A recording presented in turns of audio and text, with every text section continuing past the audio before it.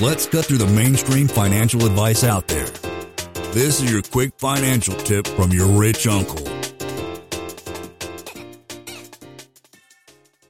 Why did you outline this? Why did you basically discover this so early in life? Like, how did you stumble upon these wealth rules? Yeah, so I went out, bought a rental property, went and got around 2015, I had 11 of these rentals. And at this point, I just was doing it all by myself.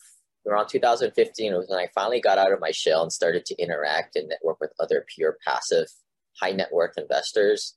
And for me, it was a game changer because now I started to really get a glimpse of what the high net worth folks do. And what I realized is a lot of what they do is very counterintuitive to what we're all taught, right, by our parents, coworkers, friends.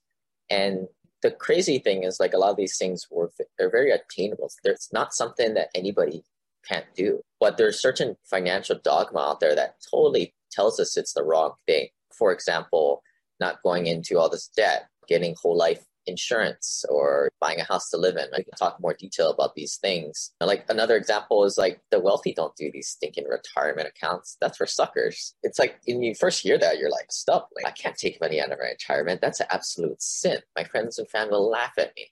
But I'm just saying, hey man, like, that's what the wealthy do. I just figure out what the wealthy do and pick up the best practices and make sure that it's logical from a numbers perspective, and I just go with it. Yeah, you figure out what they do, and then you just copy it. It's not like you're reinventing the wheel. You're just copying, pasting what works. Lane is not a lawyer, CPA, but the dude did quit his engineering job and now owns thousands of rental properties.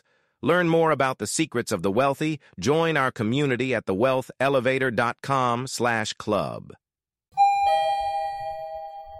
And if you're looking for a longer form podcast, also subscribe to the Wealth Elevator podcast.